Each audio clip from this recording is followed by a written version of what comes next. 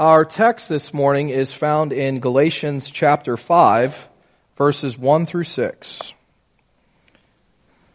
Galatians 5, verses 1 through 6. These are the words of the living God. For freedom, Christ has set us free. Stand firm, therefore, and do not submit again to a yoke of slavery. Look, I, Paul, say to you that if you accept circumcision, Christ will be of no advantage to you. I testify again to every man who accepts circumcision that he is obligated to keep the whole law. You are severed from Christ, you who would be justified by the law. You have fallen away from grace. For through the Spirit, by faith, we ourselves eagerly wait for the hope of righteousness. For in Christ Jesus, neither circumcision nor uncircumcision counts for anything, but only faith working through love. Let's pray together. Father, as we gather together this morning to worship you, we come now to the time where we are instructed by you. I pray that you would help us to hear a word from you this morning, Lord. That you would make us attentive to the preaching of the gospel. Some of the most profound things in the Christian faith are found right here in this very text today. Some of the most profound truths that are most important for us to know. And Lord, I pray that you would help us to discern them, embrace them, hold to them, and never turn back from them. For it's in Jesus' name we pray. Amen. I want you to imagine for a moment that you have been arrested in a foreign country, and you find yourself now in the courtroom, and you are being accused and charged with high crimes, and all the evidence is being stacked up against you, and there's no way that you're getting out of this one. The judge is getting ready to render his judgment. He is getting ready to pass sentence on you to die in an awful prison, and unless you pay your fine in full, you are going to have to carry out this life sentence. But the problem is you are bankrupt. And just as the judge is getting ready to drop the gavel, everything goes silent. You don't know what you're going to do. You can hear your heart beating in your chest. And then all of a sudden, somebody steps up who you have never seen before, and they agree to pay your fine on your behalf. And then the judge drops the gavel and declares that you are free to go home. Well, in our text today, we find that in the gospel, Jesus Christ does just that for us and much more. And so I want us to focus mainly on two things today. There's 2 points that we're going to look at. The first is we are justified by Jesus Christ. We are justified by Jesus Christ, and therefore if we stick anything in His place, we are not following the gospel. Number 2, our identity is found in Jesus Christ, and therefore if we find our identity in anything else, we are not following the gospel. So we start back in verses 1 through 5, looking at that first point. We are justified by Jesus Christ, and therefore if we stick anything in His place, we are not following the gospel. But before we get into that, I want to give a little bit of context for our sermon today. Last week, we looked at the conversion of the Apostle Paul on the road to Damascus. Well, since Paul was converted, he has gone around doing gospel ministry, and he has also gone on his first missionary journey. And while he is on that journey, he plants churches in the region of Galatia, and he preaches the gospel of justification by faith alone to them. And when Paul is on his way back to his home church in Antioch, he visits those churches, and it's possible that Paul noticed that something was awry in the Galatian churches while he was there. When Paul gets back to his home church, his home-based church in Antioch, he realizes that there's something going on there for certain. There had been a break in table fellowship among the Jews and Gentiles. The Jews and the Gentiles were not eating together. And even Peter got carried away in this and separated from them, and Paul had to rebuke him publicly to his face. And then it comes. Paul gets word that the churches in Galatia had been subverted by false teaching. Men had come in who later on come to be known as the Judaizers, teaching that it is not just faith alone that justifies you, but that you need to add a little circumcision to your faith. So to say that Paul is a little bent out of shape when he writes this letter to the Galatians, I think is a bit of an understatement. Paul is riled up. These false teachers are seeking to undermine his authority as an apostle and lead these new converts astray. And so Paul gets right down to business in his letter to the Galatians. He doesn't waste any time. He starts unpacking the gospel and condemning anybody who departs from it and departs from the doctrine of justification by faith. So that kind of gives us background, gives us a little context for where we're at here in the book of Galatians and what's going on. So now, let's look back at verses 1 through 5, and we will go through that section methodically, explaining what Paul means here in these verses. So back in verse 1, we read, "For freedom Christ has set us free. Stand firm, therefore, and do not submit again to a yoke of slavery.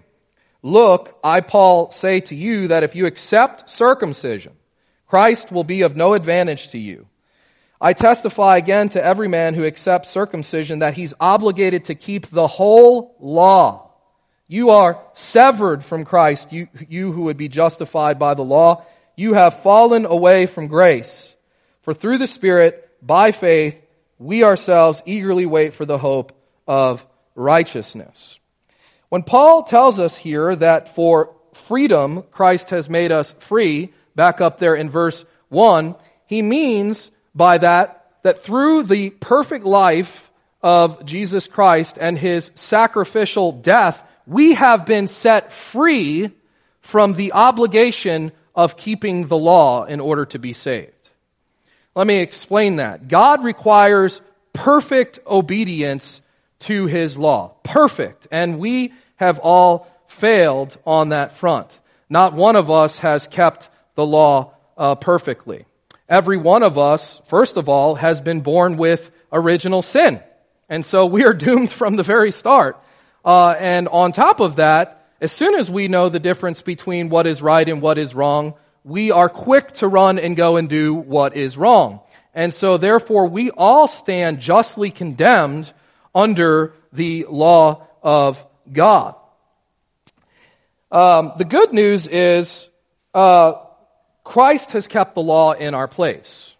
Okay? None of us have kept the law. None of us have obeyed the law perfectly, but Christ has. He has kept the law. He obeyed it perfectly, and then he died under the curse of the law.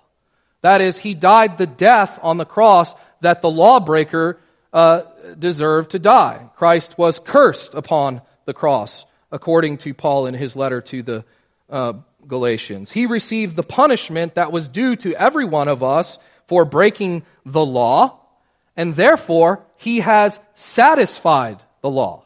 You see? He did everything that we were supposed to do, and then he died the death that we should have died, and so he satisfied the law. He has satisfied the demands of divine justice. The debt that we have incurred in our disobedience, he has paid in full.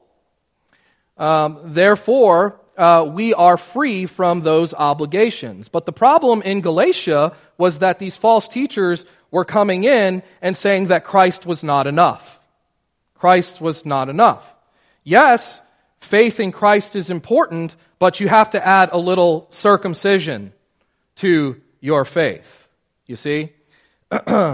And Paul says if you stick circumcision next to Christ or anything else for that matter as a means to your justification, you will not be justified. Because again, justification through law-keeping is an impossibility for those of us who have been born with original sin. And therefore, we need somebody to do for us what we cannot do on our own, and Christ has done that. Christ has done that. That is the gospel. He received the punishment that was due to us for breaking the law. So essentially, what Paul is telling us is that if we stick anything next to Christ or in the place of Christ, we go back up under the condemnation of the law, and we're going to be judged by it. Does that make sense? If we start sticking other things in the way, we start accepting other things instead of Christ, or we put other things alongside our faith in Christ, we go back under the law, under the condemnation of the law, and we're going to be judged by the law. And if we do that, every one of us is doomed. Because again, there is not one of us who has not broken the law of God in some way, shape, or form. And this is what Paul means when he says, if you accept circumcision, Christ will be of no advantage to you. If you accept circumcision, Christ will be of no advantage to you. And you can stick anything else there in that place that you want. If you accept baptism in the place of Christ, if you accept the taking of communion in the place of Christ, if you accept long mission trips to Africa, if you accept your church attendance, your tithing, sharing the verse of the day on your social media wall, anything, whatever that you stick in the place of Christ, you set yourself outside the realm of salvation when you do that. And that is what Paul means by being severed from Christ or falling from grace. In verse 4, we read, "You are severed from Christ, you who would be justified by the law, you have fallen away from grace." Those who are being saved by Christ are being saved by grace. And the moment that you enter into the realm of doing good works as a means to your justification, you are no longer operating within the realm of salvation. Let me say that again. The ground of your justification is the grace of Christ alone. The ground of your righteousness is the grace of Jesus Christ alone. You will find yourself accepted on the last day, on the day of judgment, before God because you have the righteousness of Jesus Christ. Does that make sense? Luther says that, and other theologians have said that we need an alien righteousness, right? A righteousness from outside of ourselves, a righteousness that is not our own. You will not be accepted before God because you are righteous. You will be accepted because He is righteous on that last day. And the moment that you bring anything else to the table and you say, hey, I'm going to bring this thing along with me, and because I have this, or because I have done this or that, you have fallen from grace. That is, if you maintain that way of thinking, you have fallen away from the possibility of being saved on that last day, because this mentality is antithetical to the gospel. This mentality is antithetical to the gospel. It is in direct conflict, contrast to the gospel. It's in conflict with the gospel. A gospel mindset says, I bring nothing to the table. It's like the hymn writer said this morning in our song, nothing in my hand I bring, but simply to the cross I cling. You remember that verse that we sung this morning? Nothing in my hand I bring, but simply to the cross I cling. And theologians have said for years that it is the empty hands of faith that receive the finished work of Jesus Christ on the cross and are justified. You receive what Jesus Christ has done for you with empty hands, and that is the work of faith, friends. You must believe, receive, trust in, and cling to the cross of Christ with empty hands of faith. And that is what Paul means when he says, for through the Spirit, among other things, by faith we ourselves eagerly wait for the hope of righteousness. This is the instrument of our justification, friends. Before we were talking about the ground of our justification, right? But now we are talking about the means through which God gives us the righteousness of Jesus Christ. We're justified by the righteousness of Jesus Christ alone. How does God give that righteousness to us? Well, it is through faith. By faith, we receive the saving grace that God offers to us in the Lord Jesus Christ.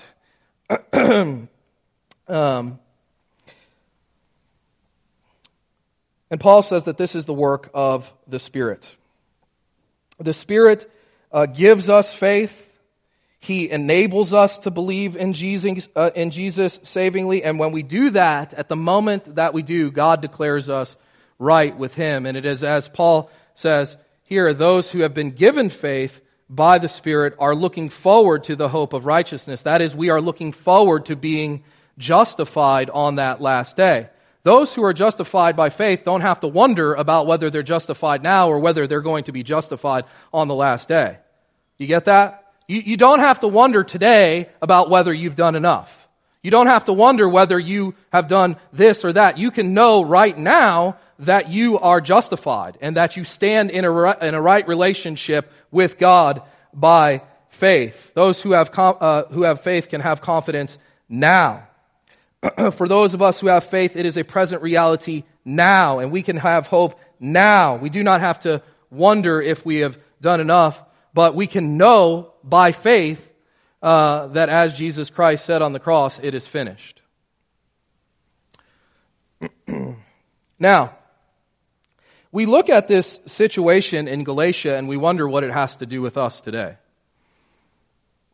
I mean, nobody is pushing circumcision in the church today. Has anybody compelled you to be circumcised, try to compel you to be circumcised lately?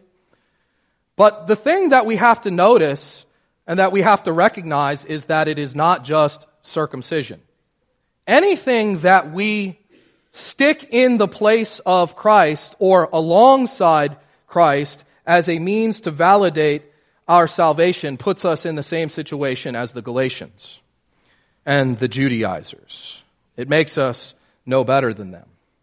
So what are some of the things that we seek our security in now? What are some of the things that we try to place our confidence in now instead of Christ by faith? Like we look at these things and we say, because I'm doing this or that, my salvation is secure. Because I'm doing this or that, I can have confidence, right? Well, how about church membership? For a lot of people, church membership is a big thing. I've been a member of this particular church for X amount of years, or I've been attending this church for X amount of years. And because I have been faithful to do that, when I stand before God on the last day, I will be accepted. And if you do that, you have the same mentality as the Galatians here.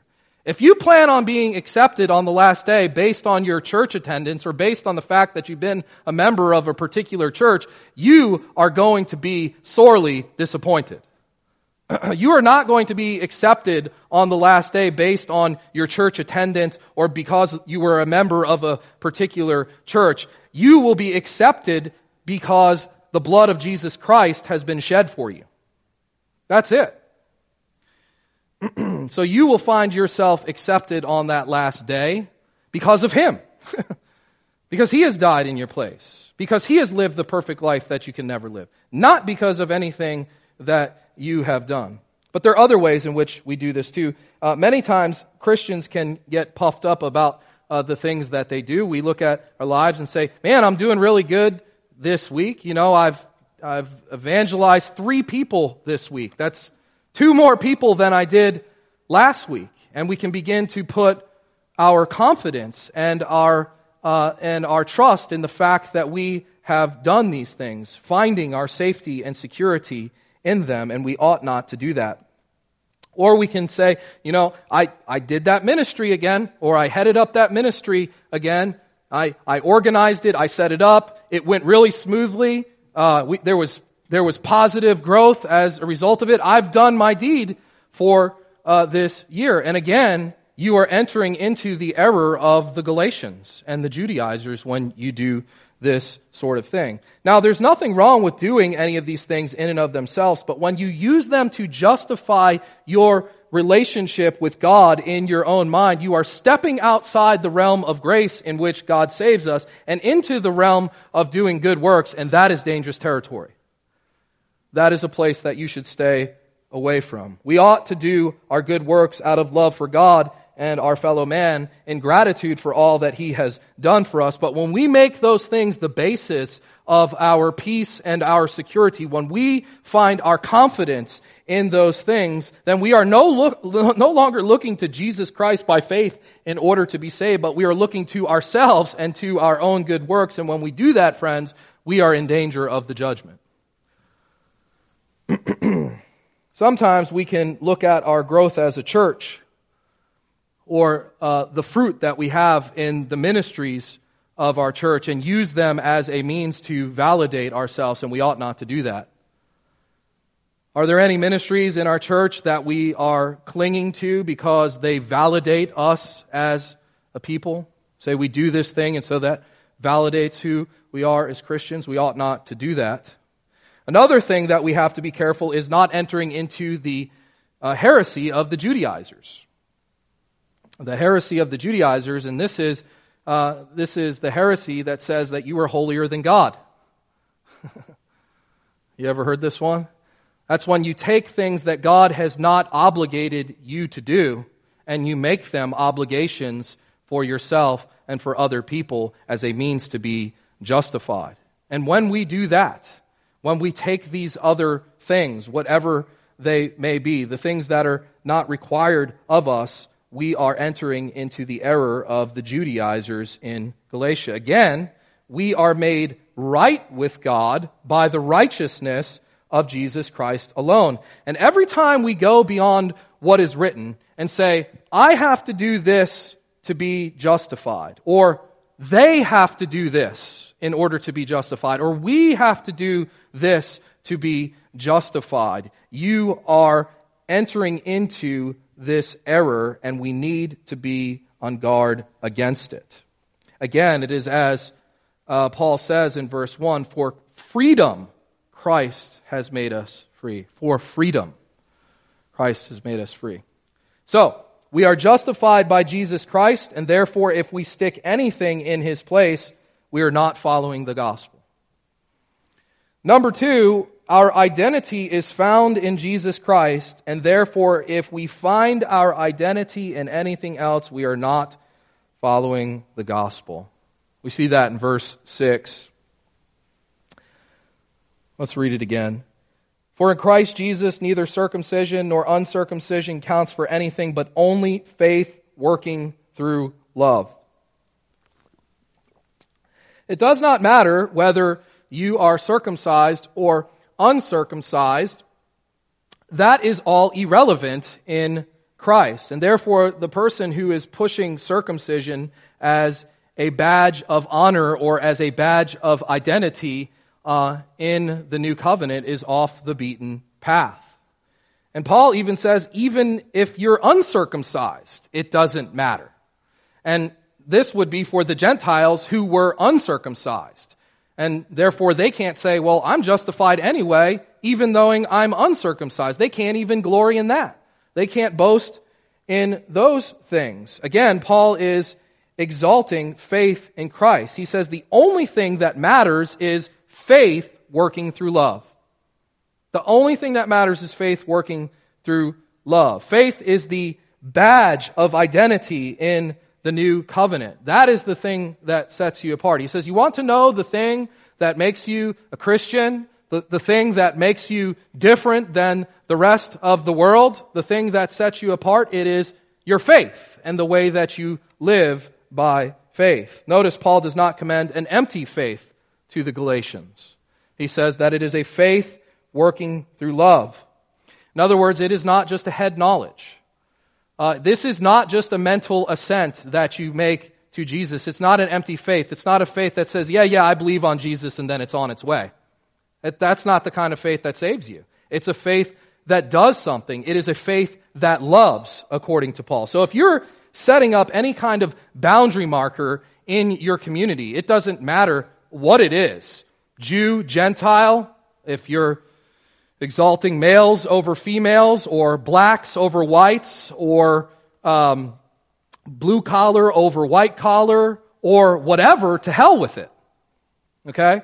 Because the only thing that matters is faith working through love. That is a true faith, a faith that does not exalt itself and get puffed up.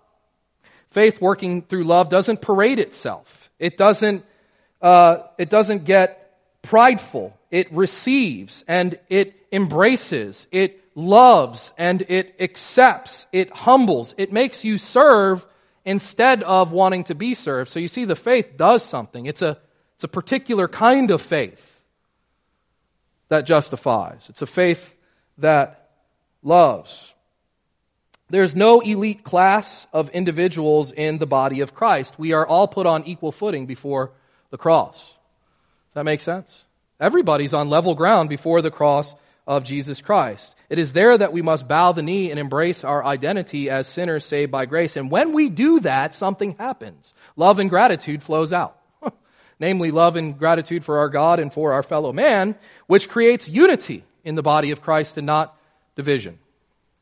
A faith working through love works towards unity in the body and not division. So again, anything other than true saving faith, a faith that works through love, is antithetical to the gospel. So what are some of the boundary markers that we have set up in the church today other than faith working through love? Because we still do this today, you know. Again, nobody is pushing circumcision in the church today, but we do have these little camps that we set up in the church, and we use them as badges of honor for ourselves. And one thing I think that we need to be careful of, especially in the Reformed church, is getting too haughty or becoming haughty or prideful about the fact that we have all of our doctrinal ducks in a row. When you come to the Reformed faith, you are coming to the purest form of doctrine and theology as it has ever been set forth and articulated by the church, and we have to be careful not to allow that to let us become prideful. We have a biblical gospel. We have a biblical doctrine of God. Our theology is biblical. And in the Reformed faith, for the most part, you find uncompromising teaching when it comes to the Scriptures, but this can create a pride and haughtiness that has to be crushed. Paul says, he warns us in his letter to the Corinthians that knowledge puffs up. Why do you think he said that? Knowledge puffs up. And knowledge without love is worthless. You see? You may notice that when you know something, you start to feel good about it. Yeah, I know that thing, right? You know? We've got to be careful. Pride creeps in very easily with knowledge. So, we ought not to draw sharp lines in the church, is what I'm driving at. We ought not to draw sharp lines in the church. We ought not to say, I'm a Calvinist and you're an Arminian, and so I can't have fellowship with you. Or we're Presbyterians and you're Baptist, and so we can't. You're not clear on this thing. You don't have that thing all figured out. Again, the only badge of identity in the church today is found in Christ and in Christ alone. And everybody that I've mentioned thus far, every true Christian believes in faith in Christ and Christ alone. That is how they are justified. So if we agree on God and the gospel, then we're brothers and sisters in the Lord, and we ought to have fellowship with one another. We shouldn't have this us versus them mentality in the church, is what I'm saying. In the body of Christ, we ought not to have a mentality that says it's me and them, or it's us and them, but rather it's all of us together standing at the foot of the cross on level ground, sinners redeemed by the blood of Jesus. And by the way, that is the way that it will be throughout all of eternity. Did you know that? There will be no Calvinist in heaven, or Arminian. There will be no Baptist or Presbyterians or Lutherans or Methodists. There will be sinners saved by the grace of God offered to us in Jesus Christ by faith and faith alone. That is how faith working through love comes to expression in the church. It is a faith that believes, it is a faith that accepts, a faith that embraces, a faith that loves, a faith that understands, is patient and kind. It's a faith that is grounded in the gospel. And again, the only thing that justifies you in the sight of God is faith in Jesus Christ. But there is a certain kind of faith that justifies, and there's a certain kind of faith that does not. You hear that? There's a certain kind of faith that justifies and a certain kind of faith that does not. And what Paul is saying and what we are saying here today is that a true saving faith creates unity and not division. Doesn't create division in the body of Christ. And so if it is your mentality to divide over this issue or that issue, then that is not faith working through love. That is not saving faith. Again, a Christian finds their identity in Jesus Christ and in Jesus Christ alone and is saved by faith and faith alone. A Christian is not identified by the church that he is a part of or that they are a part of. A Christian is not identified by their gender. A Christian is not identified by their sexual orientation. A Christian is not identified by their ethnic background. They are identified in Jesus Christ and in Jesus Christ alone. So we have seen that Jesus entered the courtroom, as it were, to pay our penalty in full. Jesus obeyed the law where we did not, and he stood on the cross in our place that day on Calvary's Hill, and he died the death that we should have died. He was perfectly righteous. And when we trust in him to save, God accepts us based on his righteousness. And therefore we are considered righteous. Moreover, in Christ there is no boundary marker. There's no boundary marker in Jesus Christ. We are all united together with him in faith, and we are all identified with him by faith. We are to find our identity in him and among those who have faith in him. Therefore, let us work towards unity in our church through living by faith, a faith that believes and accepts, a faith that loves and unites, a faith that works through love.